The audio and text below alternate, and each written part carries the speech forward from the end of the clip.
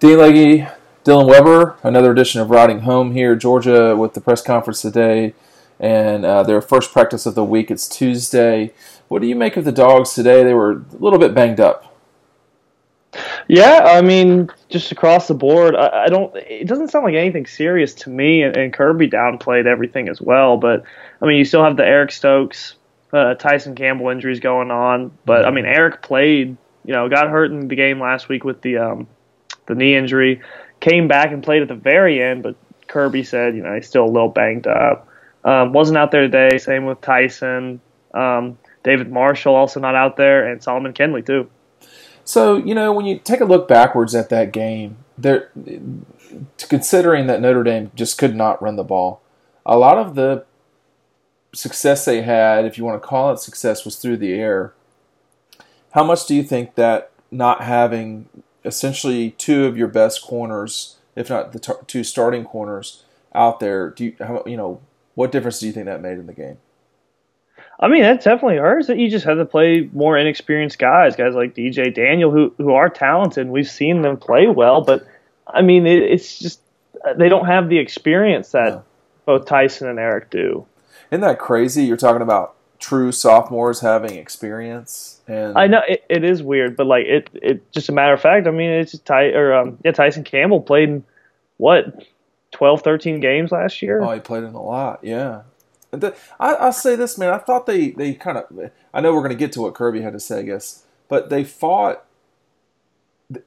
Getting down like that with such a catastrophic play, and then fighting their way back and outscoring Notre Dame from that stage, 23 to 10.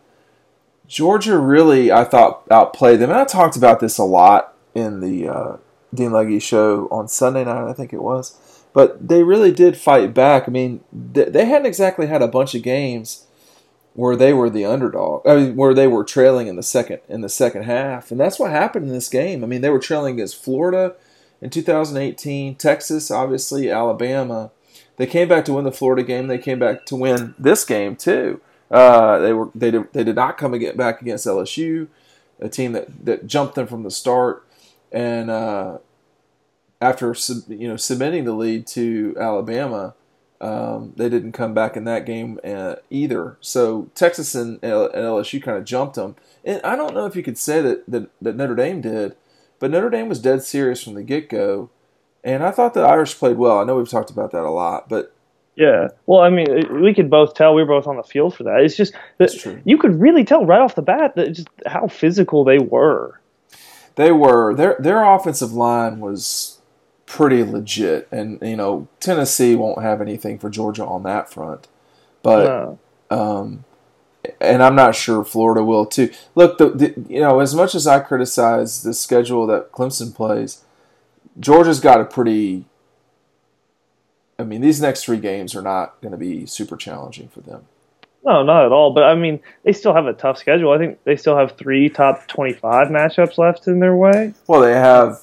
I mean, if we're going by today, they have at least 2 more. They've got a win over a top 10 team. They've got 2 more top 10 games to deal with. The question is, will Missouri be a top 10, a top 15 team, top 20 team when they get to Athens? I'm going to look up Missouri's schedule right now. I don't think it's out of the question that happens. If they keep winning, if they keep playing how they're playing right now, they would at least be a top 25. Well, they're not. I mean, there's no game they should lose before they play Georgia. I mean, Mizzou closes. Missouri's problem was they lost to Wyoming. Needless to say. But they dominated West Virginia, who is not great, and they dominated a suddenly sinking ship at Carolina. But I mean, they got Troy after this week. This week, Mizzou is off. They got Troy. They host Ole Miss, who is struggling, and then they travel to Vanderbilt and travel to Kentucky. Those are all games they should win, and then they get the week off before Georgia. Yeah, I think Missouri will probably be at least a top 25 team because, I mean, at that point, what would they be? With one loss at... That would be, for them, if my math is correct, that would be 8-1 with just a bizarre loss to Wyoming. Maybe Wyoming's a legit team. Maybe we shouldn't discredit. It was at Wyoming too. I mean, you should still win that game as You should any still SEC. win that game. Period. I'm sorry, I don't get that. I mean, there's just no explanation for losing to Wyoming. It just can't happen. I mean, they lost this week to Tulsa. They barely beat Idaho. They barely beat Texas State. I mean, that was a road game for them. They won that game by 9. They lost to Tulsa. So and they barely beat Idaho. So it's just, that's not a good loss. I know this is really about Georgia more than it is. Yeah, I don't know Missouri. how we're sidetracked on Missouri. I mean, people don't even care about Missouri. No, they don't, but they're in the way. And a lot of people now are saying, hey, that could be a trap game. It's in between the Gators and Auburn. Auburn looks better, man. They do, but I had a good, person I've trusted for a long time. He said, don't give me this Auburn shit right now, man. He was just that straight about it. He said, I'm not trying to hear it. I don't buy it. But we'll see. I mean, if they struggle with the Gators, you're going to know they're not so hot. I mean, these are all probably games Georgia should win. Let's be honest. But Auburn is one of those teams that they have talent. They're a solid team. They're good, man. And they're going to give at home Georgia their best. They can win. They can totally beat Georgia down there, man. I mean, they totally could beat Georgia down there. And I don't mean that Auburn's the better team. Probably not at all. But they could, I mean, if Georgia plays an off game in Auburn, shit could go wrong. Well, they've got to deal with the Gators in 2 weeks, I think. Not this week, but I mean, Auburn, they'll kill Arkansas, but then their schedule gets legit real quick. And, they've got essentially every other week from here on out. They host State this weekend. So that's going to be a little bit tricky. Then they go to Florida. They'll kill Arkansas. They host LSU. They should beat Mississippi. Then they host Georgia, Samford, and then they host Alabama. That's challenging. That's no joke right there because you got the 2 best teams in the East. But for Georgia today, a lot of it was. I mean, he was a little jumpy today. Not jumpy. He was a little bit. Is cranky the wrong way to put it? No, I think cranky works. It's just so interesting, I have to say, just as a person, I think he's quite intelligent. Kirby? Yes. Yeah, for sure. Yes. He's not the common college football coach, I guess you could say. He's not a meathead. No, definitely not. But his frustration with particular reporters or any particular question, he doesn't hide it. I think he would do himself a favor occasionally hiding it. That's just my opinion. Am I wrong? I mean, yeah. I don't think it's worth it. It's for him. It's just kind of annoying. But I don't know. I think he is very intelligent. I mean, the way he runs this program is very organized. Analytical. Yeah. But yeah, I mean, it's in bye weeks. I always feel like he's a little cranky. Yeah. Yeah. I don't know what other word to use, but I think he just really wants to focus on football. Like he's literally addicted to football. Yeah. That's the thing that you taught when you and I, really you, wrote the story about Jake Fromm coming into this season. A lot of the running theme was, hey, Kirby and Jake have a lot in common. They are both football junkies. The word football nerd, I threw that out there, and someone sort of corrected me and said, no, they're kind of more junkies than they are nerds. Because nerds have self-restraint, but they just literally addicted to football. Is he going to change this visor? Does he wear a different visor for practice? Because I think he does. I think so. I've always kind of wanted to ask him why the visor over a hat. Brian Kelly wore a visor Saturday night as well, which I thought was interesting. Maybe he kind of saw Kirby and was like, hey, I kind of like that. But doesn't he usually wear a visor? Brian Kelly, I'm not sure. Yeah. Kirby has worn a visor since forever. I mean, when he was at Georgia the first time, he had a visor. So it's not new. I always wore visors. Yeah. I stay away from I stay away from hats. Now I can't speak to Kirby's hair, and I can hear everyone turning off right now. But I know the way mine is, and his is not so far from mine. You don't want to bunch that up underneath a hat, man. It's not pretty after a while. But a lot of people associate visors with Steve Spurrier, but I think it's folks who play golf more than anything else. As your friends chime in the background. Yeah, I know. I don't know why do you think he wears a visor though? I think it's his hair. You think so? Yeah, I think I think it's just a situation where it's tougher to get it all underneath. But I don't think I've ever seen him wear a regular baseball hat.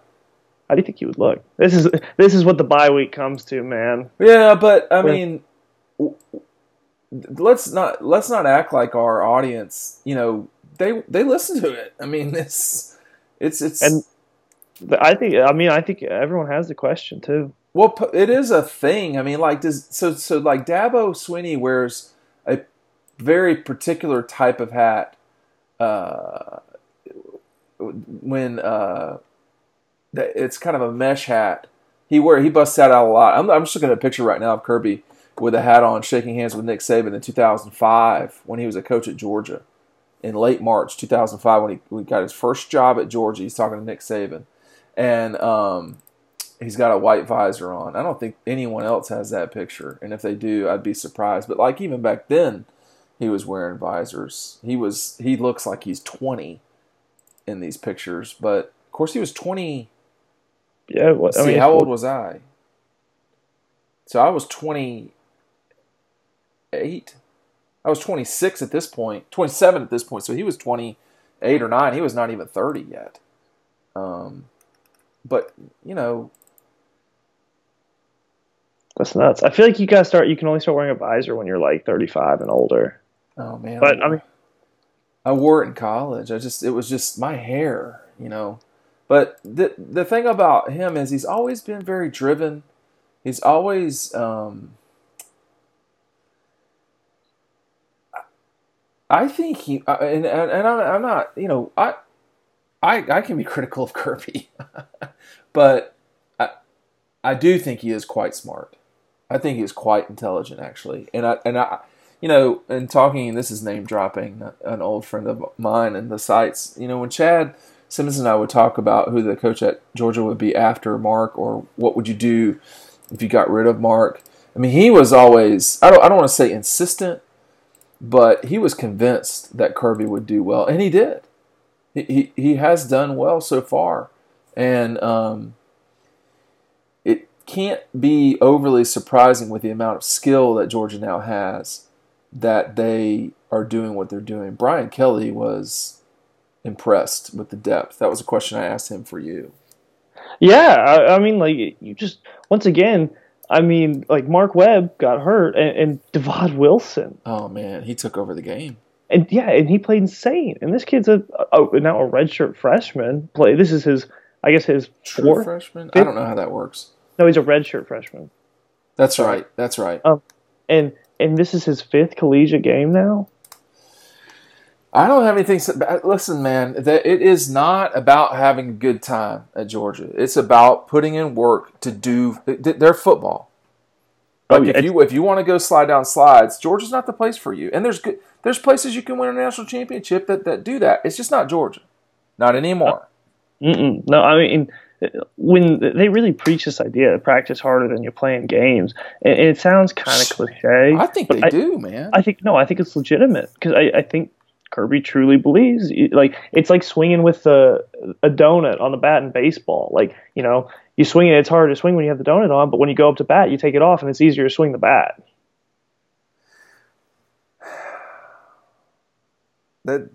Those practices are, I mean, we only see so much, but those practices are legit kind of, they're definitely very physical. And for Brian Kelly to say it was the most physical game that he could remember coaching in, he said, I've coached in a lot of games. He actually is. He's coached in more games than anyone else in Division I football, I believe. I think he's coached more than Nick Saban because Nick left to go to the Dolphins. And, Brian Kelly's been around for a while. But anyway, even if he just coached since since 2001, that would be a long time as a head coach to to say that. And I mean, he's coached in more than 300 games. I think that might be more than Vince Dooley had, or it's right on top of what Vince had. That's insane. And I mean, that's including, playoff appearances, a national championship appearance. Yeah, ain't no doubt, man. I mean, he hasn't just played in football games. He has played in big football games. Vince coached now. Okay, part of this is just the new world of college football, but Vince, by very quick math here, coached in 288 football games. Brian Kelly has won 233, lost 93, and tied 2. So he's coached in more games than Vince did, excuse me. And he took over as a head coach at Central Michigan in 2003. So he certainly doesn't have the longevity of Vince, but he's coached in more games. It's just a different world in college football. But, that game was extremely physical, man. I mean, it's also, too, for Brian Kelly to coach that many games in 16 years, and Vince did it in 25 years, tells you these extra games are really adding up. The playoffs, the 12th game, not in Notre Dame's case, but the championship games for conference championships, all that stuff adds up. I don't know, man. It was certainly a huge night in Athens, and a game to remember for sure. Definitely. I still stand by. I don't think it was the prettiest football game. It was an exciting one at the end, but yeah. I mean, it wasn't, honestly. It definitely wasn't the best football I've seen. It wasn't well played. If that's I don't Yeah. think it was either. No, I don't think it was either. But I think it was still just the idea of it was cool. It was still a close game. I mean, two brand name college football teams get together in a game like this. It just doesn't happen very often. It's awesome to see. I mean, Texas LSU it happened as well, but even then, I feel like this had a little more hype. Well, it was watched by more people. Texas LSU are 2 huge name brands, though, man. I mean, you can't. Yeah. I mean, when you start talking about this season, these name brands play each other. Obviously, USC and Notre Dame and Georgia, Texas LSU, Auburn, Alabama, etc. But I mean, if you could somehow get Ohio State, Alabama, or Georgia, Texas. Of course, Georgia and or Texas can't play everyone. I mean, is Texas A&M a brand name? I would say probably not.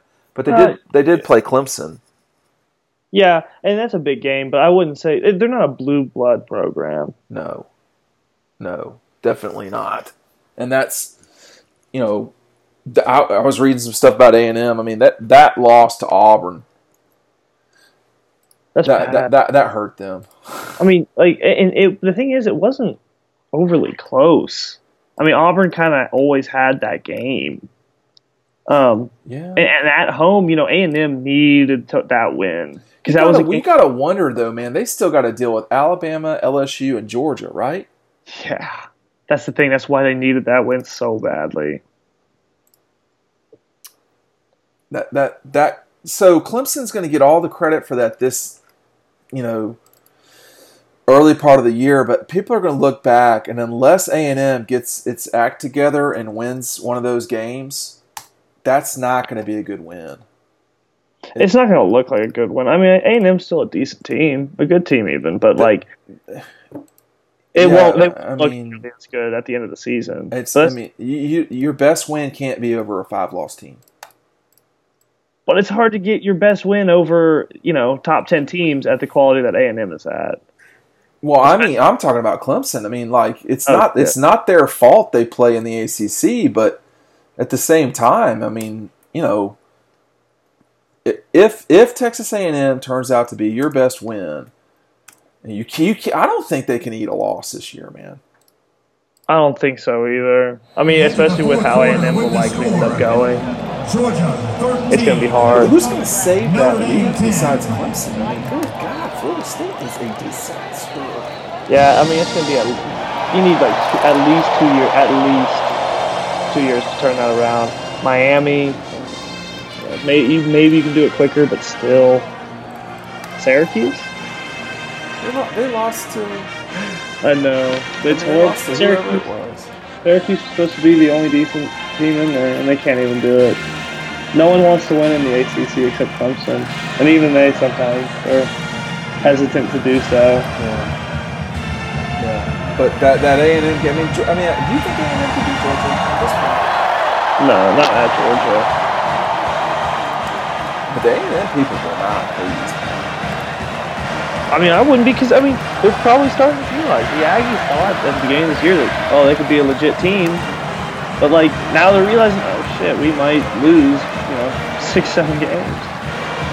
What do you think, we'll wrap it with this, what do you think the recruits, you see everyone sees what Matt has been reporting. What do you think, though, if you were, you're not so far from what a recruit's age is. What do you think they were sitting there watching all that, taking that in, saying, what do you think they were thinking about all the lights, etc.? That's completely unique to college football, that kind of setup. There were probably things like it, but that environment was one of the most unique environments college football will have. And it wasn't really, bonkers. I don't know, man. I thought it was pretty bonkers. So bonkers that I almost just dropped an F-bomb to describe it. But we're gonna hold off. I'll restrain myself. So much for tonight. All right, join us tomorrow. Dean Legge, Bill Weber, and we'll see you on the website. WCPS.